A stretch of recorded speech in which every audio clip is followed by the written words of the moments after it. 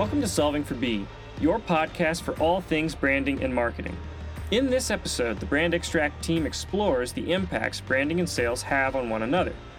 They're joined by special guest speaker Catherine Brown, author of the book How Good Humans Sell: The Proven Path to B2B Sales Success. Catherine has over 25 years of B2B experience and runs the sales training firm Extra Bold Sales. There, she coaches sales teams on how to sell with confidence. So sit back and enjoy this edition of Solving for B with Brand Extract. Hi, and welcome into Solving for B. I'm your host, Chris Wilkes, and I'm really excited about today's episode because today we're covering a topic that I don't think gets enough discussion. We're talking about the impact that brands and sales have on one another. To help me break that down, I'm excited to be joined by author, speaker, and founder of Extra Bold Sales, Catherine Brown. Thank you so much. I'm really excited about this opportunity. Awesome. Great to have you. And then we're also joined by Chairman of Brand Extract, Jonathan Fisher. Hey, Chris. Always a pleasure. Thanks for having me back. Awesome. So thanks for joining us today, guys. So I want to start by introducing Catherine. I mentioned at the top that she's a speaker, author, and founder. But Catherine, tell our audience a little bit more about you and your background and maybe kind of how you got to where you are today. Super. Thank you. I think that for the broad audience from all these different industries that probably listen to you, Chris, the most salient points about my background are that as a career recruiter turned sales professional, I've had the opportunity to sell into almost every conceivable industry. And I know that sounds crazy, but for over 15 years prior to starting my current sales training firm, I actually had a lead generation prospecting company. So people would hire my sales contractors to be white labeled, to sound like them, look like them, have their email addresses, but they were contractors and they would prospect for other companies. And we served a couple hundred companies over 15 years. And the things that I learned from that are what informed my conviction and desire to start a sales training firm. Because a lot of people who have been in sales a while might think, why do you need another sales training firm? Or why do you need another book about sales? Because there's a lot of sales systems out there. But there were some patterns that transcended all industries that I started to see that I felt like I was uniquely equipped to address. And so I love selling. I think it is an honorable and important profession. And I like helping people in as many industries as possible to enjoy it more and be more successful with it. Awesome. Well, we are excited to have you join us today. So let's dive in. I want to dive into the meat of the topic. And the first thing I want to start with is that there's often a negative stigma with sales, right? I think you call it, you mentioned in your book that it can be, people think of it as a little icky. Why is that misguided? Why is that not the case? That is a great question. And I think that I have to say, unfortunately, it's not always misguided, right? Yeah. It's actually an earned accusation still. And its current biggest source of abuse is probably, you don't have to spend very much time on LinkedIn to see people complain about the solicitations they're getting in their email, right? Cold solicitations that don't feel valuable, that don't feel personalized. So all of that behavior continues to heap onto this stereotype, which, depending on the age you are, you might have grown up reading Death of a Salesman in school and then hearing Tommy Boy and Always Be Closing and all these different expressions that, even though we poke fun at some of those things, people are not coming in droves to join the sales profession, right? Most people that you interview will say, well, I fell into it, because it unfortunately does have, in some cases, it deserves to be criticized. On the other hand, there's so many things that are beautiful, wonderful, and purposeful about it. And those are the parts I like to explore so that people have some tools to reframe how they think about selling, since it's essential to business. Yeah. It's essential, right? Yeah.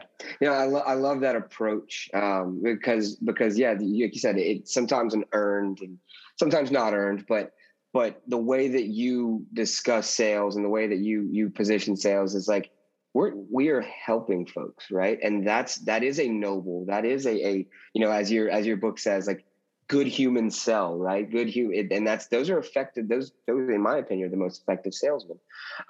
So I love that kind of reframing of it or approach to it. I want to certainly talk more about that. I do want to ask a little bit about the relationship between your brand or a brand and their sales strategy or their sales support. How do those two things align, or do they align? I love that topic. So there's so many things we can say about this. I'll get us started, and I'm hoping Jonathan, add to it, because I know he has so much experience also in selling. I'll start us out by saying, when a business is not well known by their corporate brand, because they're literally a startup or very early stage, then even though we do everything we can as quickly as possible to start to establish a corporate professional brand, if you are selling, and especially if you're the owner seller, right, who is in a dual role in an early stage, then you're probably earning the right to be heard and getting those sales calls booked because of your own personal professional brand, right? It's your own credibility as a person and how you present, because you don't have a lot of history with case studies and social proof that is corporate based. But then things start to change and those interplay more as companies get bigger. Yeah. Jonathan, what do you think about that? I think that tends to evolve. Yeah, I think it depends upon the awareness and the brand equity that's in the marketplace. I work a lot with professional service firms and others. And one of the things I love to ask the salespeople that are in those groups when we're talking with them about their brand is, were you excited to join this organization? And they'll always say, yes, I was. And that tells you how much equity there is in the marketplace for that brand, because I think it's sort of a symbiotic relationship between the corporation's brand and the individual's personal brand. And I think both can lift each other in that process. You see, I'll use a sports analogy. You see a sports team go out and get a celebrity, player for their team, and suddenly everybody thinks the team's going to be better, right? Vice versa. So, or you see, a young player joining an organization that has a great reputation, and you think, oh man, that player's cachet just went up, personally for them. So I do think there's this very symbiotic relationship that you have to manage on both sides of the equation that Catherine is brought up here in that process. Mm-hmm.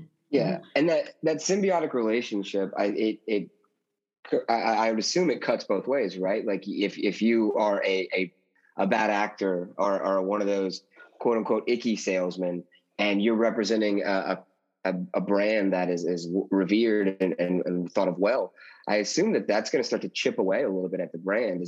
Would you guys say that's also true? I think when we were preparing to do this podcast, Jonathan brought up the example with Enron, right? Like, yeah, talk about going both ways, right? Like, wasn't that person harmed?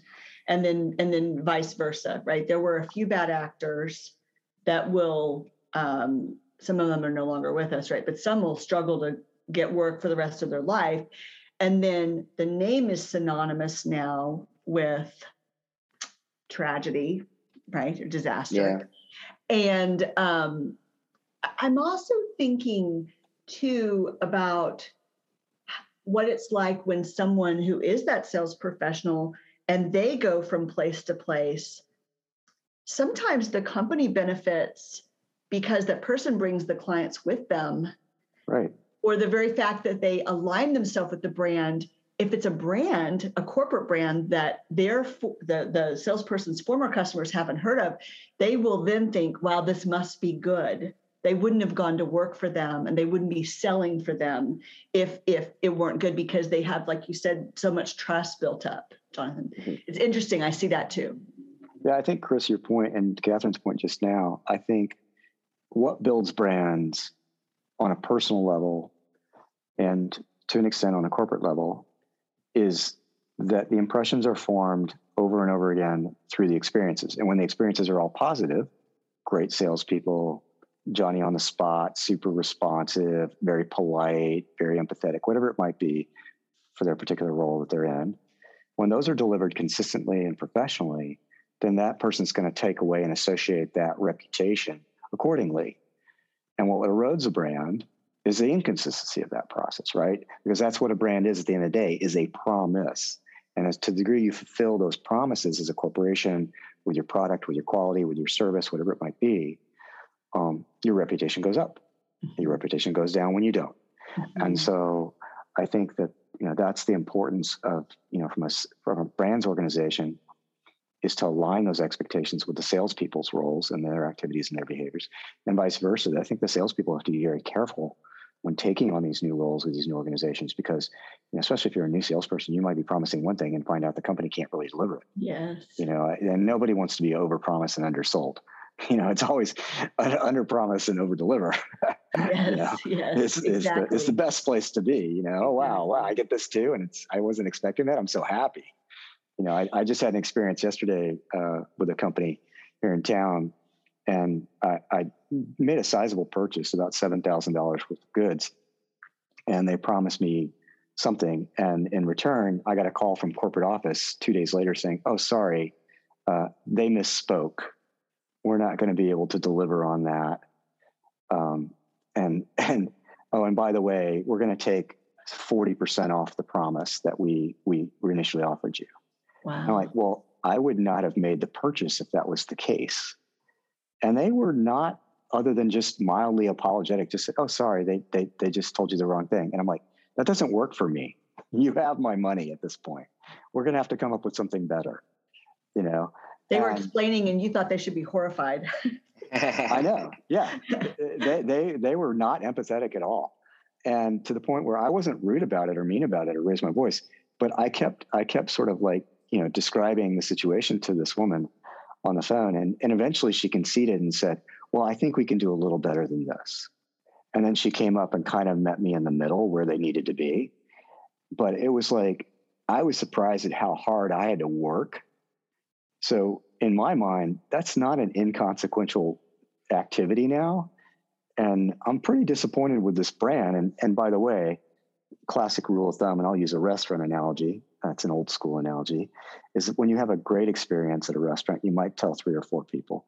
When you have a bad experience, you might tell 10 people. Now, in today's world of social media, you can multiply that with many zeros on the end of it, right? Because a tweet can go viral.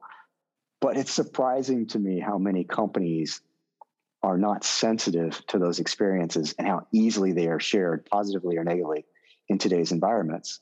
I mean, back in the 90s, understandable, right? But in the 2000s, when everything kicked off in with social media, and by today's standards, 20 years later, you would think every action would be closely monitored and managed, because you manage a brand. That's what we tell clients these days. You don't control a brand because you can't control what other people do and say. Right. That's right. So you manage your brand, and those conversations will happen with or without you. So you might as well be in the game and pay attention to those processes and procedures and rules of engagement. So I think Catherine probably has a lot to say about sales training when it comes to those rules of engagement. Well, and also, Jonathan, if it's okay to take the conversation this way, one of the things that I'm becoming increasingly passionate about is for every salesperson that I get to work with to recognize the power for good that they have with their individual professional brand on behalf of whomever they're representing, and also for themselves by being proactive using social media.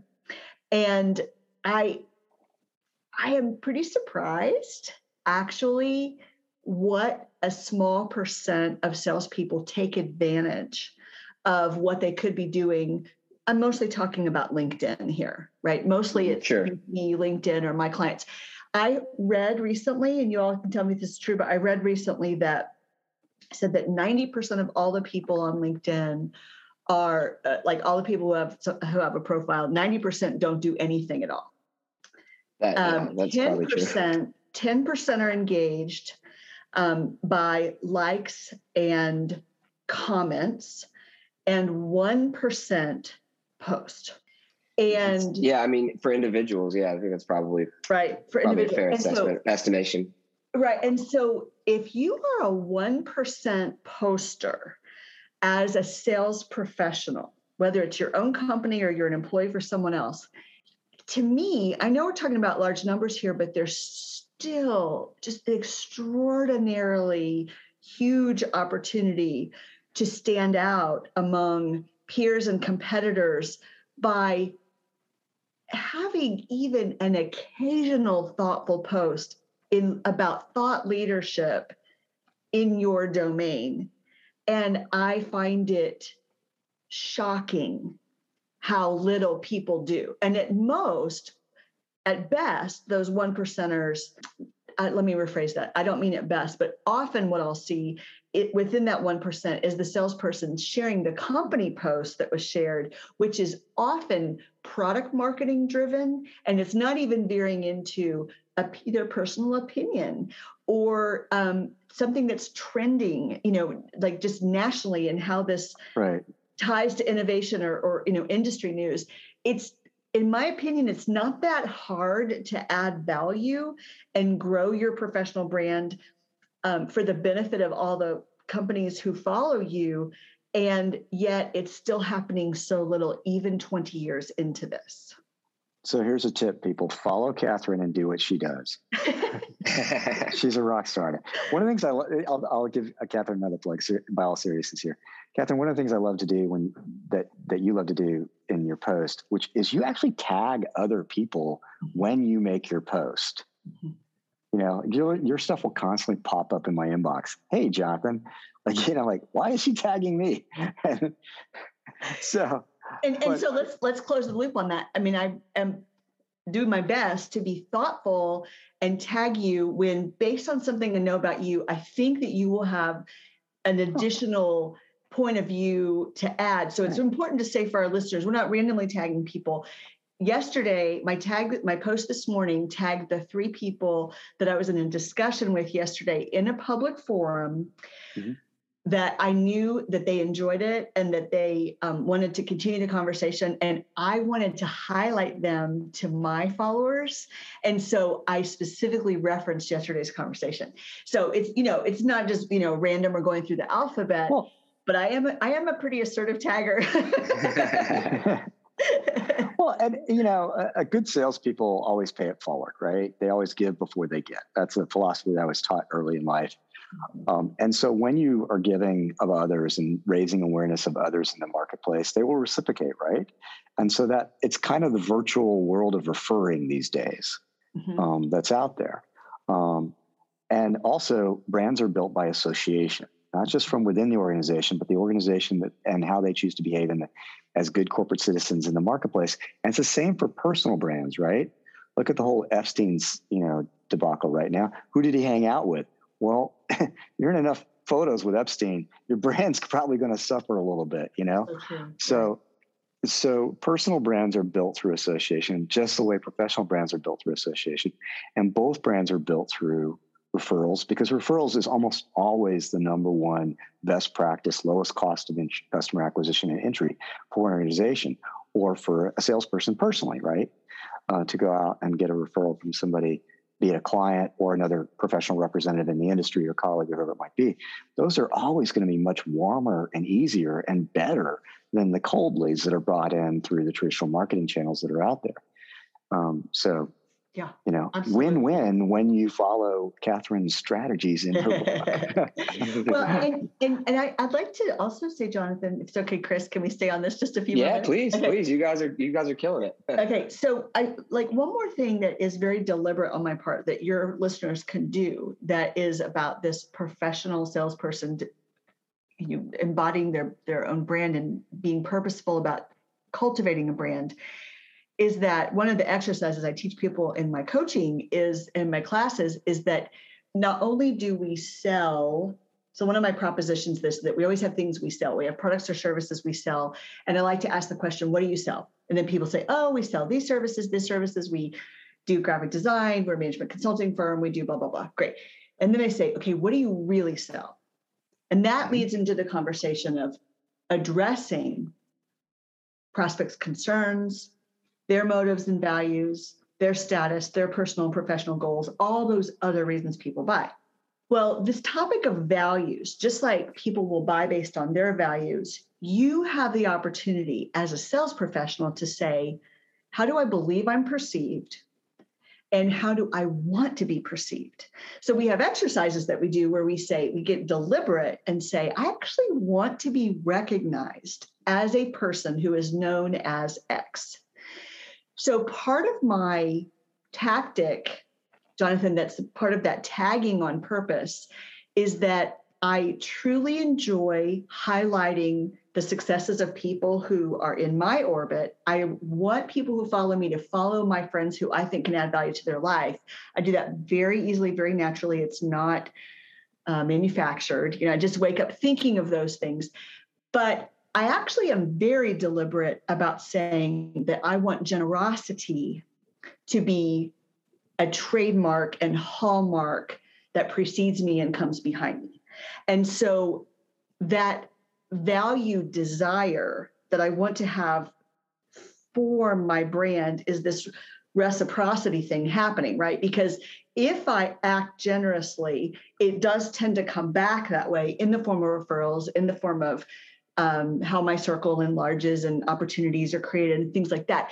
But I'm also saying it's on purpose because I looked at what's easy for me, what I'm good at, just literally how I think God made me, and I look at all of those things together and I say, this is actually the way I want to be known while selling. And other people's doesn't have to be that, by the way. You can be amazing in sales and you can say, I want to be known as the consultant.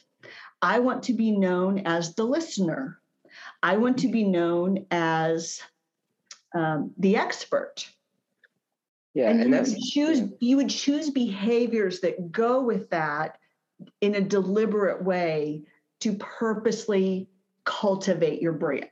Yeah. And I was going to say that that is you defining your brand, right? That is you taking control of, to the extent that you can. Jonathan mentioned that, you're going to be, at the end of the day, your brand kind of lives in the mind of your audience and the customer and that feeling they get when they work with you. But you can work toward being a certain type of brand and projecting that. And I think it's a really good point, Jonathan. Well, you're managing your brand.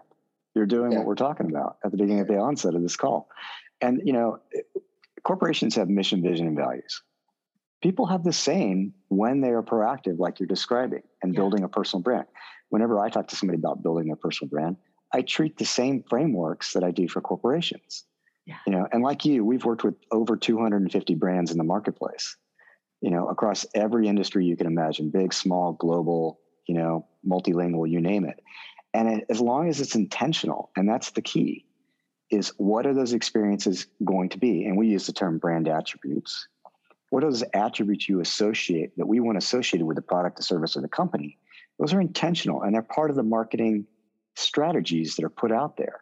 And so those behaviors, those interactions, those messaging pieces, whatever those assets are that are building the brand up, are framed and managed and consistent in that process. And for individuals to be successful in sales, they have to be thinking about it as managing their personal brand and aligning those brand behaviors with what the market drivers are.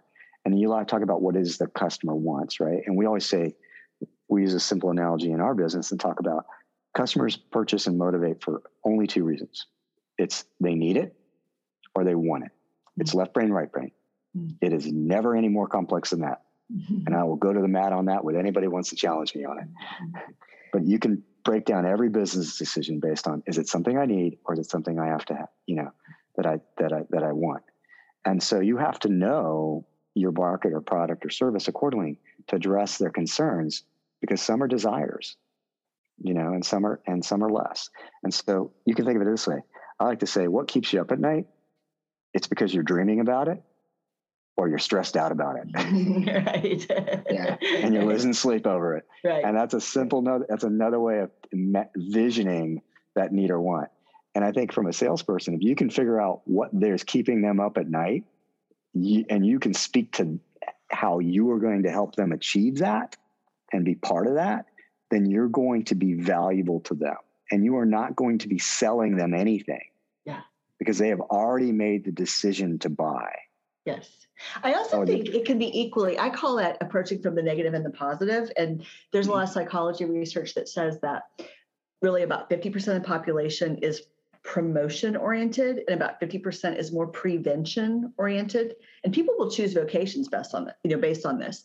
So you want your bridge engineers, your attorneys, and your CPAs. They're going to be more prevention oriented because they're going to say, we are going to keep harm from happening. And that's awesome. It's risk management. Yeah. Don't want the bridge to fall down. You want those people doing that, right? But some people are more promotion. So I think equally, just to add to what you're saying, Jonathan, I think equally, a person can begin to want what you're selling because you have painted such a beautiful picture of what's possible.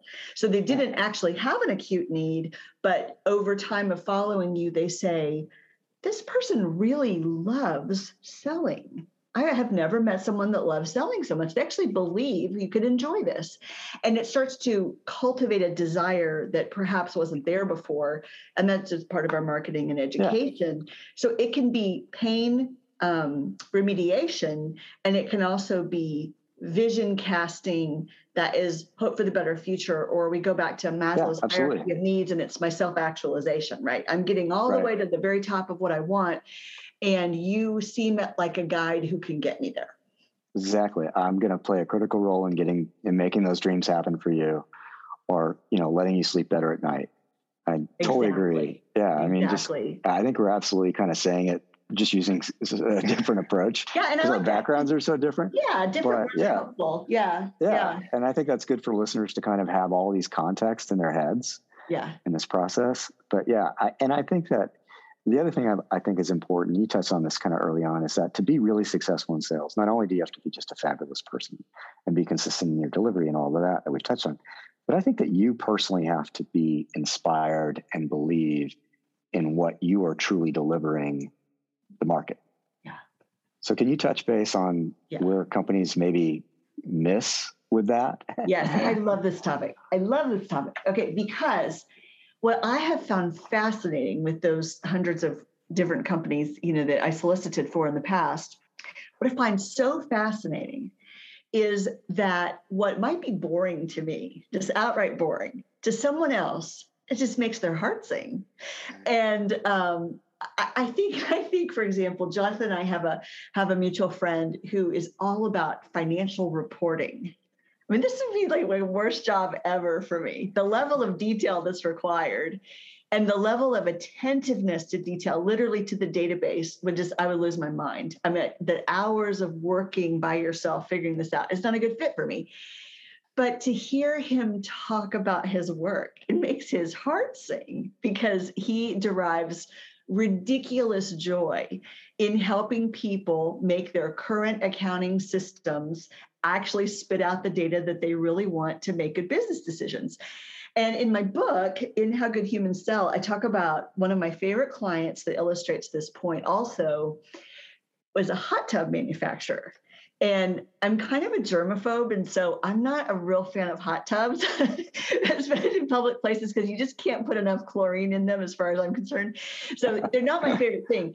But I want a hot tub every time I spend time with this guy, because just like Walt Disney, this guy who manufactures hot tubs, he knows he doesn't sell huge buckets of warm water, right? He sells a way for people to be together and have an experience.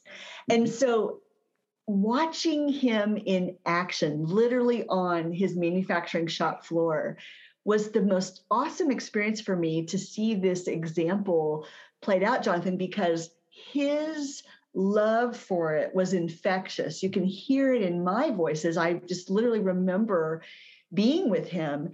And so I think it's interesting because almost anything can be something a person could be passionate about if they understand the real value that it brings and it's their thing.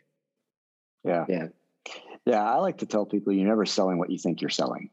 Yeah. So true. And you have to, when you sell, we use a model called a brand pyramid, and it's a simple analogy. You can think of the cheap real estate at the bottom of the mountain, right? There's lots of it. It's plentiful. There's no view. It's mosquito-y, whatever it might be. At the at the bottom on the bottom of brand pyramid tends to be what we call the features and the functions and the core competencies of the company. It's frankly the easiest place for most people to start their sales conversations. Unfortunately, it's the least valuable real estate they have to work with. But they don't know any better. That's so right. You have to. Yeah, so I like to say we call those the F words. Your mama told you not to say them. Feature and function, or what is it? Yeah. So you have to get above the tree line, right? To get a better view, to get past the mosquitoes, to have the real estate appraised and value go up. To the water's a little cleaner, the air's a little fresher. And so as you go up the mountain, you become more strategic. And so when you start, if you think of that analogy I threw out there early on, if it's something that they need or want that keeps them is the moon and the stars and the skies, right? The desire and where their dreams are all at. Well, the closest you can get to the sky is the summit, the top of the mountain. Therefore, if you start your conversation at the summit and build backwards and support it with all these things that are lower, more tactical on the mountain, then you've made your argument, but you've also held their attention from the day one. If you try to tell your story from the bottom of the mountain up, it is an exhausting hike up that mountain. Yes. To get to the strategic value propositions that you need to make in the marketplace. Yes. To answer their questions, to get them inspired and happy and motivated. So if I'm the hot tub sales guy, he's spot on. He's not talking about the tub, right? That's the thing at the bottom of the mountain. He's talking about the thing that they really aspire to, that they would love to have. Whole bunch of friends having a great time. And he's just giving them the means to make that happen. Yes. So starting his conversation at the summit, that's how the mountain, and building backwards. And eventually you do get to the budgets, the buttons and the widgets and the features and the functions. You want this many jets or this many seats or But you never want to start those conversations at the bottom of the mountain. And Jonathan, to round this out back to the 1% example for a sales professional's, say a LinkedIn post, the way you would differentiate, and what I would do if I sold for this gentleman based on this conversation we had, is my post would say things like, nobody grows up thinking they'll become the kind of parent that sits at the restaurant with everyone staring at their cell phone and not talking to each other at the table. Nobody aspires to never have real conversations with their teenagers. You fall into that, you evolve into that, and you wake up one day and find out you don't really talk in your family. What if there were a way for your family to connect where devices didn't make sense? And then you have a picture of a happy family where the teenagers are actually there and you're sitting together in this giant hot tub. Yeah. Or you could go after it with this is where I want to be the house where the teenagers bring their friends, right? We want to be that kind of house. That's to me, that's top of summit, aspirational. And then you drill down to, well, how many butts and seats do we want in the hot tub? So how big is this thing going to be? Right. What's it going to cost? And what I'm saying is, in the 1%, most people are posting about the butts and seats and the manufacturer, and hardly anybody is saying, wouldn't this be awesome? I can help you get there. And yet we just, like, neither of us saw hot tubs, and we just did this in 2 minutes, right? We said, that's the summit, right? And that's what, to me, is the epitome of that professional saying, I'm a guide who can give you and help you decide what is the right version of this for you. Yeah. Be a Sherpa. Tell them what the mountaintop looks like. Yeah. They want to go there. Hashtag be a Sherpa. Exactly. That's perfect. Be a Sherpa. That's hashtag. Great. That's awesome. All right, guys. Well, look, I've learned a ton. You guys, this was great. I do want to kind of ask you one quick question on the way out, Catherine. You have your book, How Good Humans Sell. Can you tell us a little bit about like who that book is for and maybe what to expect from that book, and even maybe where some of our listeners could maybe find it if they're interested? Thank you so much. Yes. So right now the book is available on Amazon in paperback and Kindle. I'm sorry for my Audible listeners. It's not on Audible quite yet, but it's on paperback and Kindle. And I will tell you, Chris, I've been really pleasantly surprised. The subtitle of the book is The Proven Path to B2B Sales Success. And I really did write the B2B business owner who sells or sales teams in mind with it. That being said, I have had opportunities to talk about it with nonprofits and actually with direct sales, multi-level marketing companies, because especially chapter 4, which is about not giving up in selling and how you continue to deliver value in ways that allow you to come back again and again and keep trying so that you don't give up on reaching people. It has resonated with people more universally than actually I was expecting. It's been very delightful to me to see that there have been enough broad principles that have been useful to just about anybody in selling, but that product or service company that's selling into the hard to get into business was my initial target. Yeah. And I'll say this, I'll add a little piece that the what I've read of it, I'm not directly in sales, but there's a lot of just takeaways for me in consulting with clients and trying to I guess get them to see the value in what it is that we're providing and everything. So I think there's something to be taken away from this, for almost anybody. So Catherine, Jonathan, I can't thank you enough for your time. This was really informative and a great session. So thank you guys very much. Thank you. Thanks for the opportunity. Thanks, Catherine, for joining us. Thanks, Chris, for managing it. Appreciate it so much. Yeah. Bye, guys. Bye-bye. Bye now.